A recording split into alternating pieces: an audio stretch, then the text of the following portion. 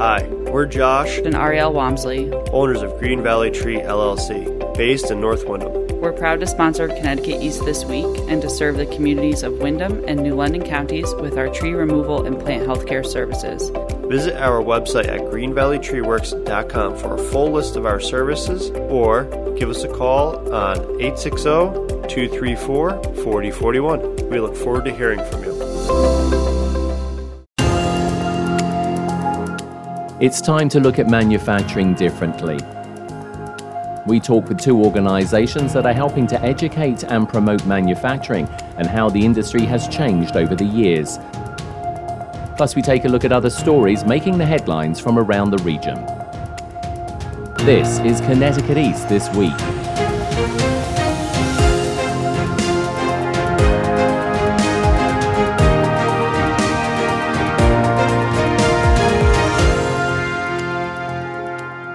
Hello, I'm Brian Scott Smith. October has been designated as Manufacturing Month here in Connecticut by Governor Lamont. And whether you know it or not, the state actually manufactures many different things, from high-tech aerospace machinery, aircraft and submarines, to more traditional things like food items, wine and beer. In fact, Connecticut does it all, but the manufacturing industry has suffered for many years with an image problem, ideas of low wages and no career development. The reality, like so many things in life, once we find out more about them, is this simply isn't true. I caught up recently with two men working for different but complementary organizations who are part of a wider team attempting to turn around the fortunes of the manufacturing industry here in the state and secure the next generation of manufacturing employees. We're talking with Jeffrey Martel from the American Job Center. He's the business services representative, and David Allard, who's a senior manager of talent acquisition with EWIB, which stands for the Eastern Connecticut Workforce Investment Board. To both of you gentlemen, thanks for joining us on Connecticut East This Week. Thanks for having us here. Yeah, thanks for having us. So we're going to be talking about jobs, and in particular, a thing called the Manufacturing Pipeline Program, which we'll get onto in a bit. But what I want to do is just basically to get both of you gentlemen just to give us a quick idea for the listeners about your organizations, because I'm sure people will have heard of American Job Centers, although, Jeff, I'm sure you can fill us in a little bit more in a second. But, David, people probably may not have heard about EWIB. So I'm going to pass it over to Jeff first. Tell us, what is the American Job Centers? Yeah, the Job Centers are a one-stop center for anything job related, where people can come in, get services from, doing workshops to resume help, and anything geared towards getting a job or a better job. Doesn't have to be they have no job. It can be any sort of job related service. And, the job centers are all over Connecticut? Yes, we are in Danielson, Willimantic, and Montville are the Eastern Connecticut region ones. And you have lots of services here as well and programs. Just tell us a little bit about some of that. There is a lot of services here. You can get help with filing for unemployment. You can do resume workshops, as I was saying. You can do workshops for the manufacturing pipeline that we have. You can come and really do anything that is related to getting a job. And, of course, you've got lots of access with technology, because so many jobs these days do demand that you make an application online. And, some people don't always have access to that, do they? Yep. So we have centers that are set up to people that can come in. So there's computers available for people in the public to use. There's assistance that if you need assistance on the computer, somebody will help you on the computer, help you with a phone call, help you with any of that technology stuff if you're uncomfortable with. That's great stuff. And we said that David Allard is also with us from EWIB. So, David, tell us about the Eastern Connecticut Workforce Investment Board. So EWIB, some may have heard of us, others may have not. We are a federally mandated nonprofit agency that oversees workforce programming in the 41-town eastern region of Connecticut. So basically what that means is we are overseeing a variety of different workforce programs from a variety of different funding sources. Part of those programs are administered through the American Job Center. So we partner with the Department of Labor to oversee the American Job Centers in the region. And we're governed by a private sector majority board of directors, representatives of course, the private sector, but also community agencies, organized labor sit on our board. and kind of steer the strategy, work with us to steer the strategy for workforce programming in the region and how we're going to best support the jobs that are available, the employment demand that's available in the region. So specifically today, we're going to be talking about the manufacturing pipeline, which has been a big hot button issue for a couple of years now. Why is it such a big issue, David? The manufacturing demand? Yes. Well, certainly in Connecticut, the demand for manufacturing, for employment in manufacturing has risen substantially over the past decade and will continue to for the next decade. So certainly meeting that demand is the goal of the manufacturing pipeline. How do you do it? Well, first, the question is, are there enough people that are qualified to work in manufacturing? What we found years ago is that the answer was no. There was not enough skilled manufacturing workers to actually perform the jobs that were needed. So we needed to fill that skills gap, and that's what the manufacturing pipeline was designed to do. And when we talk about manufacturing as well, what are people's attitudes towards manufacturing? Because, I mean, it does have a bit of a history where people think it's dirty, it's grungy. I mean, but it's actually a very different industry, isn't it? Sure. The term that resonates with me is advanced manufacturing. It's commonly used today, and I think it's appropriate because it truly is an advanced industry. If you walk into many of our region's manufacturers today, you'll see fresh paint, you will see clean shops, you'll see people in comfortable attire, wearing appropriate safety equipment, and working collaboratively. It's truly a very different environment from the stigma that it has carried maybe for the past century, where you think dark, dirty, and really not a place that would be approachable to a common job seeker. Many of our manufacturers today are appealing to women, appealing to people from diverse backgrounds and communities. And it really has become an industry where many people can come to work happily, safely, and really enjoy their career, not only starting at the ground floor as a tradesperson, but advancing to higher levels with competitive salaries. Jeff, I just want to turn to you because you obviously get many different types of people come through the American Job Center. When you mention manufacturing to them, what's their reaction? You know, it's hit or miss. Some people, you do get that, oh, it must be dirty. I don't want to work in manufacturing. You can usually talk to those people and kind of steer them around. Fortunate in my position, I tour some manufacturers, and I see places that drop something on the floor and you could eat off the floor. It really has changed.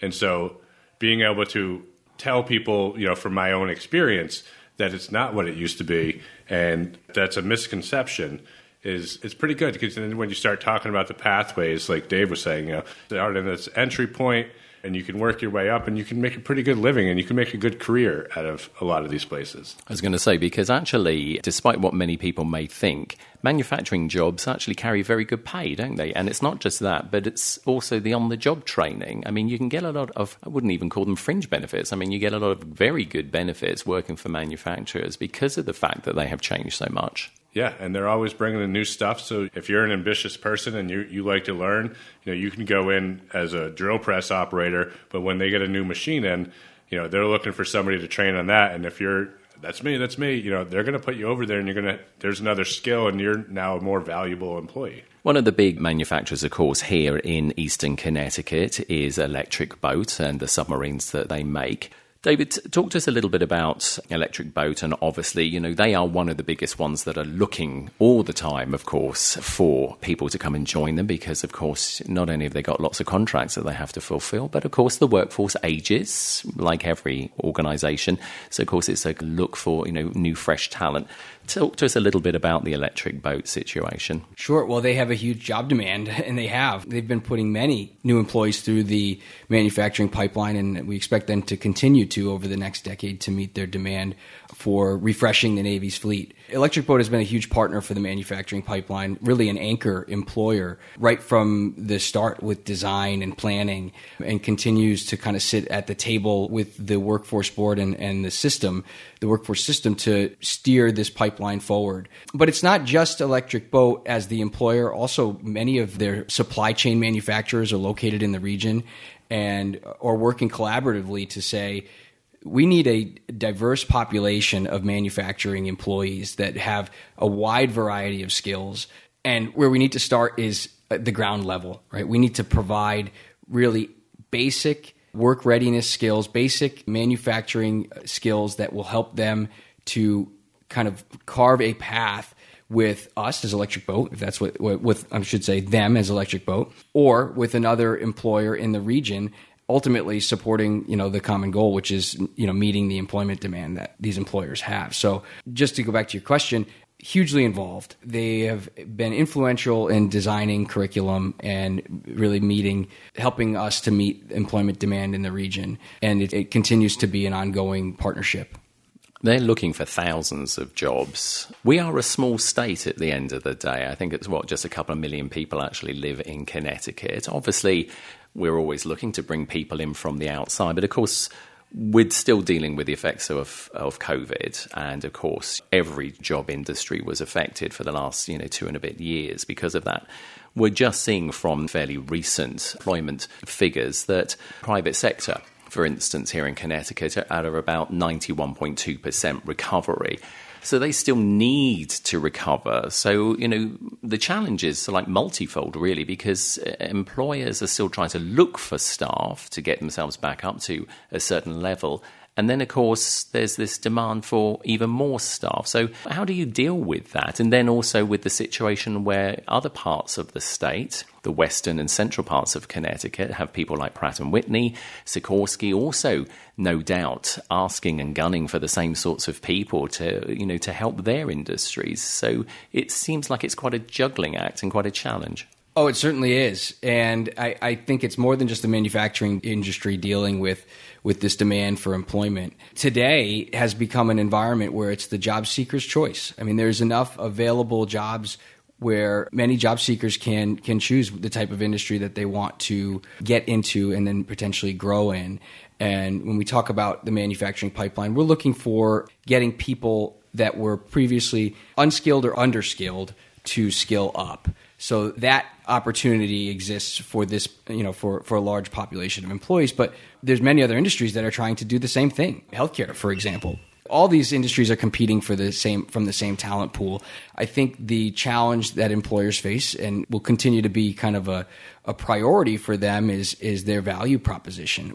How do they appeal to a larger demographic? A big piece of that demographic is youth, the people that are entering the workforce. We look at employees today, the available employment market, and you assume it's 18 plus. Well, every year you kind of get that number refreshed with new potential employees leaving an educational system looking for work. Our youth manufacturing pipeline was designed to really fill that void where we're introducing manufacturing opportunities to people coming out of the high schools, the comprehensive high schools in the region, again, hoping to fill that demand. Again, there's only so many employees to choose from and only so many that are interested in manufacturing. How do you make it available to a larger audience? The challenge there, I'm guessing, as well, and I'm certainly not disrespecting our educational organisations here in Connecticut or anywhere, but I mean, they are driven to get people their qualifications. They want them to succeed, go on to college, university, because that's what helps their scoring system for when they're looking to intake new people who may be coming into the area.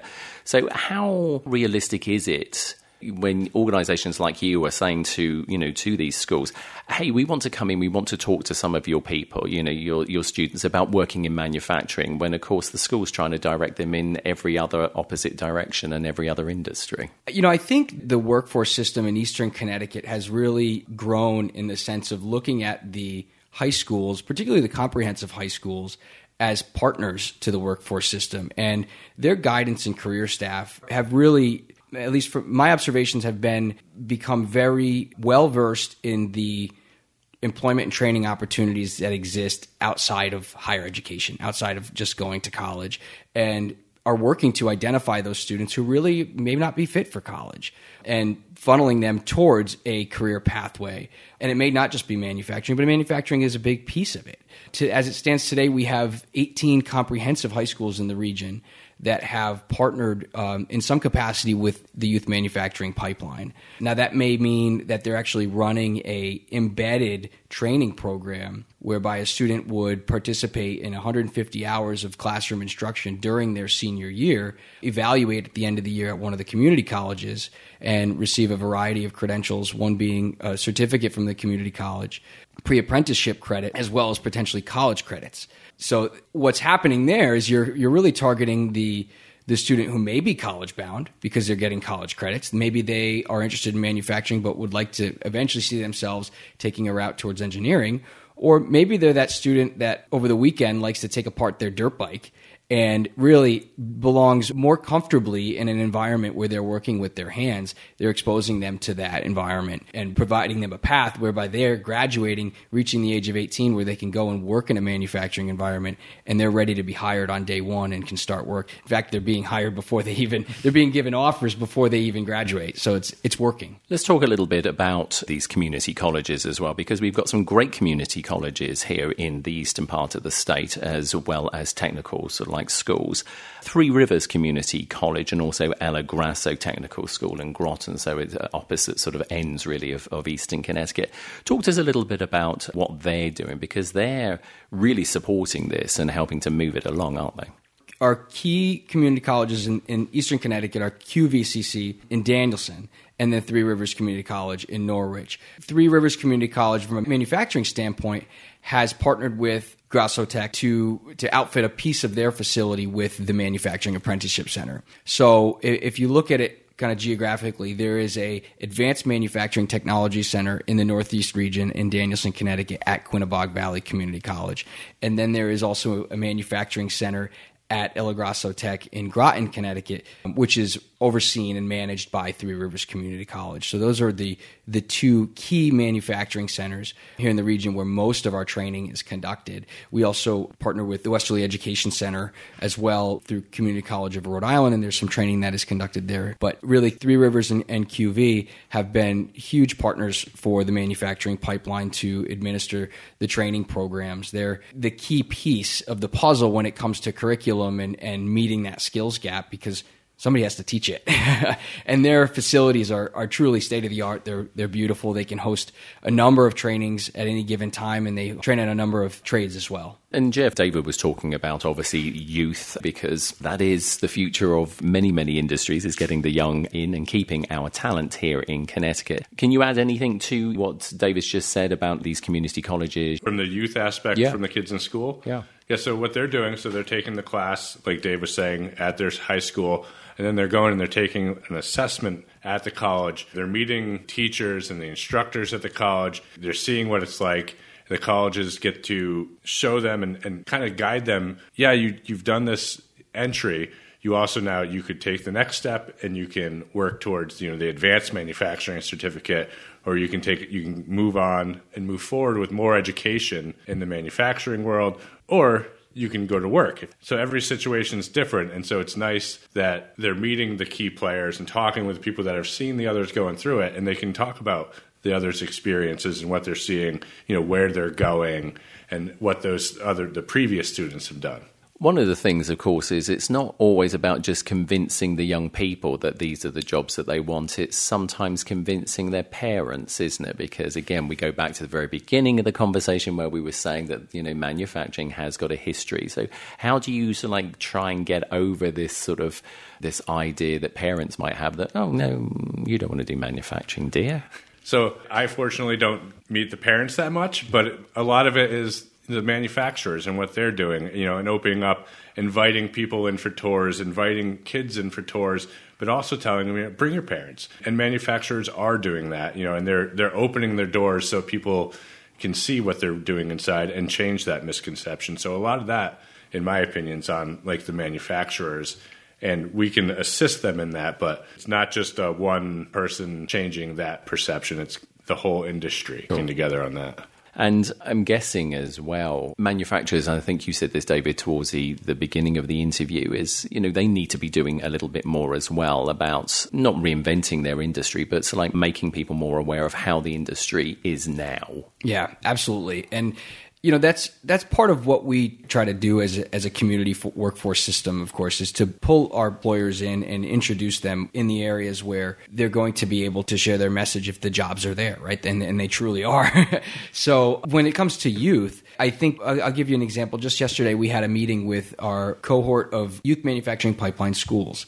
And talking point of the employers was a large part of our conversation, because many of the schools are wanting to either engage with the employers by having them visit their school to talk about the jobs in demand. And that's being really driven by guidance and career counseling staff. And like we said, talking about how do we get these non-college bound students directly into the workforce. The jobs are available. Let's bring them to them. Let's bring the employers in. So regionally, many of the schools are saying, okay, who are the manufacturers in our region and how do we build relationships with them? And the Workforce Board has been able to help a lot with that. And so has the American Job Centers. In fact, Jeff's role as a job developer for us in the region is to build relationships with those employers and draw those connections, whether it be with the schools, with the job seekers as adults. And actually, when we talk about our graduates from the youth manufacturing pipeline, these students that come out their senior year and pass the assessment and are looking for the workforce, they get handed right over to Jeff to build those connections. And normally he's quite a list of opportunities available because that demand is so high. Just want to say thank you, Brian, for having us. And, certainly I think if there's questions about the manufacturing pipeline, I would strongly encourage anyone to contact either EWIB or to visit one of the American Job Centers. There's far more to this than perhaps we could share in 20 minutes, but certainly there's the opportunity and we want to make sure that that's known for the region. So thank you for the opportunity. Not at all. And also, of course, we want people to be proud that something was made in Connecticut as well. That's always important. So Jeffrey Martel from the American Job Center, Eastern Connecticut, and David Allard, Senior Manager of Talent Acquisition for Eastern Connecticut Workforce Investment Board. Thank you both for talking to us and being on the podcast. Thanks for having us. If you're interested in a job in manufacturing and the manufacturing pipeline, then you can find more details and apply online at EWIB, that's EWIB.org/pipeline. Anyone can apply and training is provided at no cost.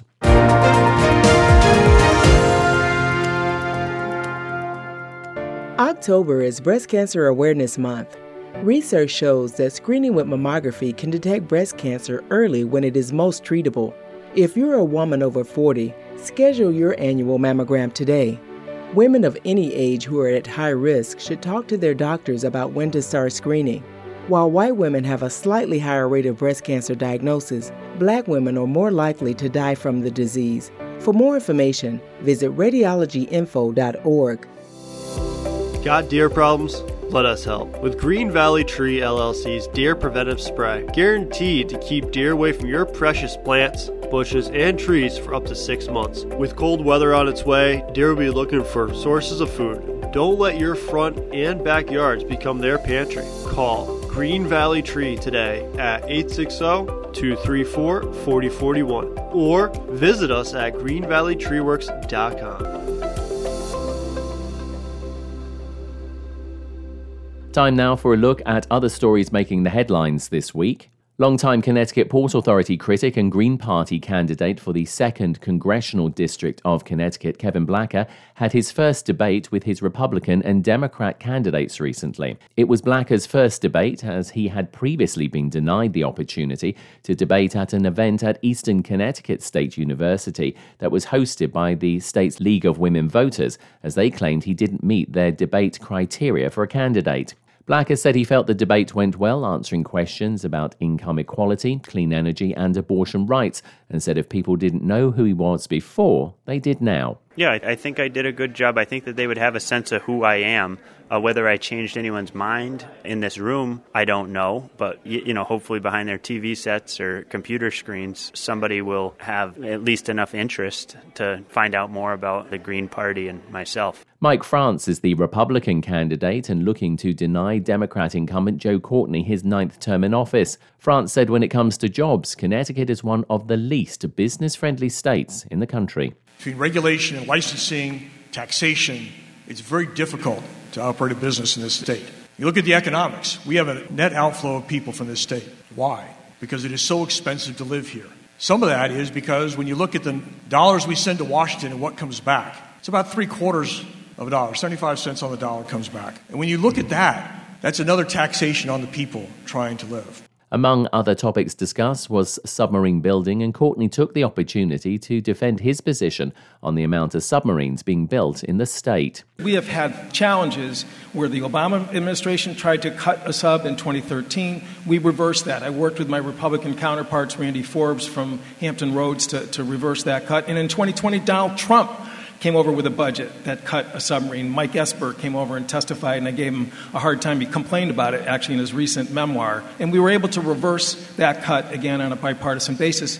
The debate was held at the Guard Arts Theatre in New London and hosted by the Day newspaper and WFSB News Channel 3. The towns of Waterford and Ledyard have signed an agreement formalising the creation of a police special response team after years of training together. Mark Bellastrasi is the chief of Waterford Police and says there is value in the two community police departments working together in this way. We're each responsible for our own manpower costs, but as far as equipment, now that we've signed this interlocal agreement, we can try to seek grant money for training, or we can combine resources for specialized equipment. So to date, we've kind of purchased our own equipment. We have done our own training, although we train together. We've had to pay for it out of our operating budgets. So this allows us to look in different areas and share cost, and ultimately it'll best equip the team and prepare them. Bellastrasi says although there are some similarities to a police SWAT team, the SRT's role is different. The SRT team has a completely different approach. If the situation warrants it, they slow down. They have negotiators on the team, so they try to slow down and communicate with whoever that they're dealing with at that time, if the situation allows. They do have the abilities and the training to act as a SWAT team, but their primary focus is de-escalation and peaceful resolution. The Special Response Team is made up of around 9 officers from each town's police department, and their role is to respond to calls which can be particularly dangerous to the public and challenging for the police, like an active school shooter scenario. A new 64-home mixed-income housing project in the city of New London broke ground recently. The multi-million-dollar project will be built in 2 phases and will provide housing for people to lease, as well as provide specific homes for people with intellectual and developmental disabilities and different income levels. Julie Savin is the president and CEO of Eastern Connecticut Housing Opportunities, who head the housing project, and said it's time for the stigma-inducing tag of affordable housing to go. The low-income and affordable housing initiatives are a part of this country's past.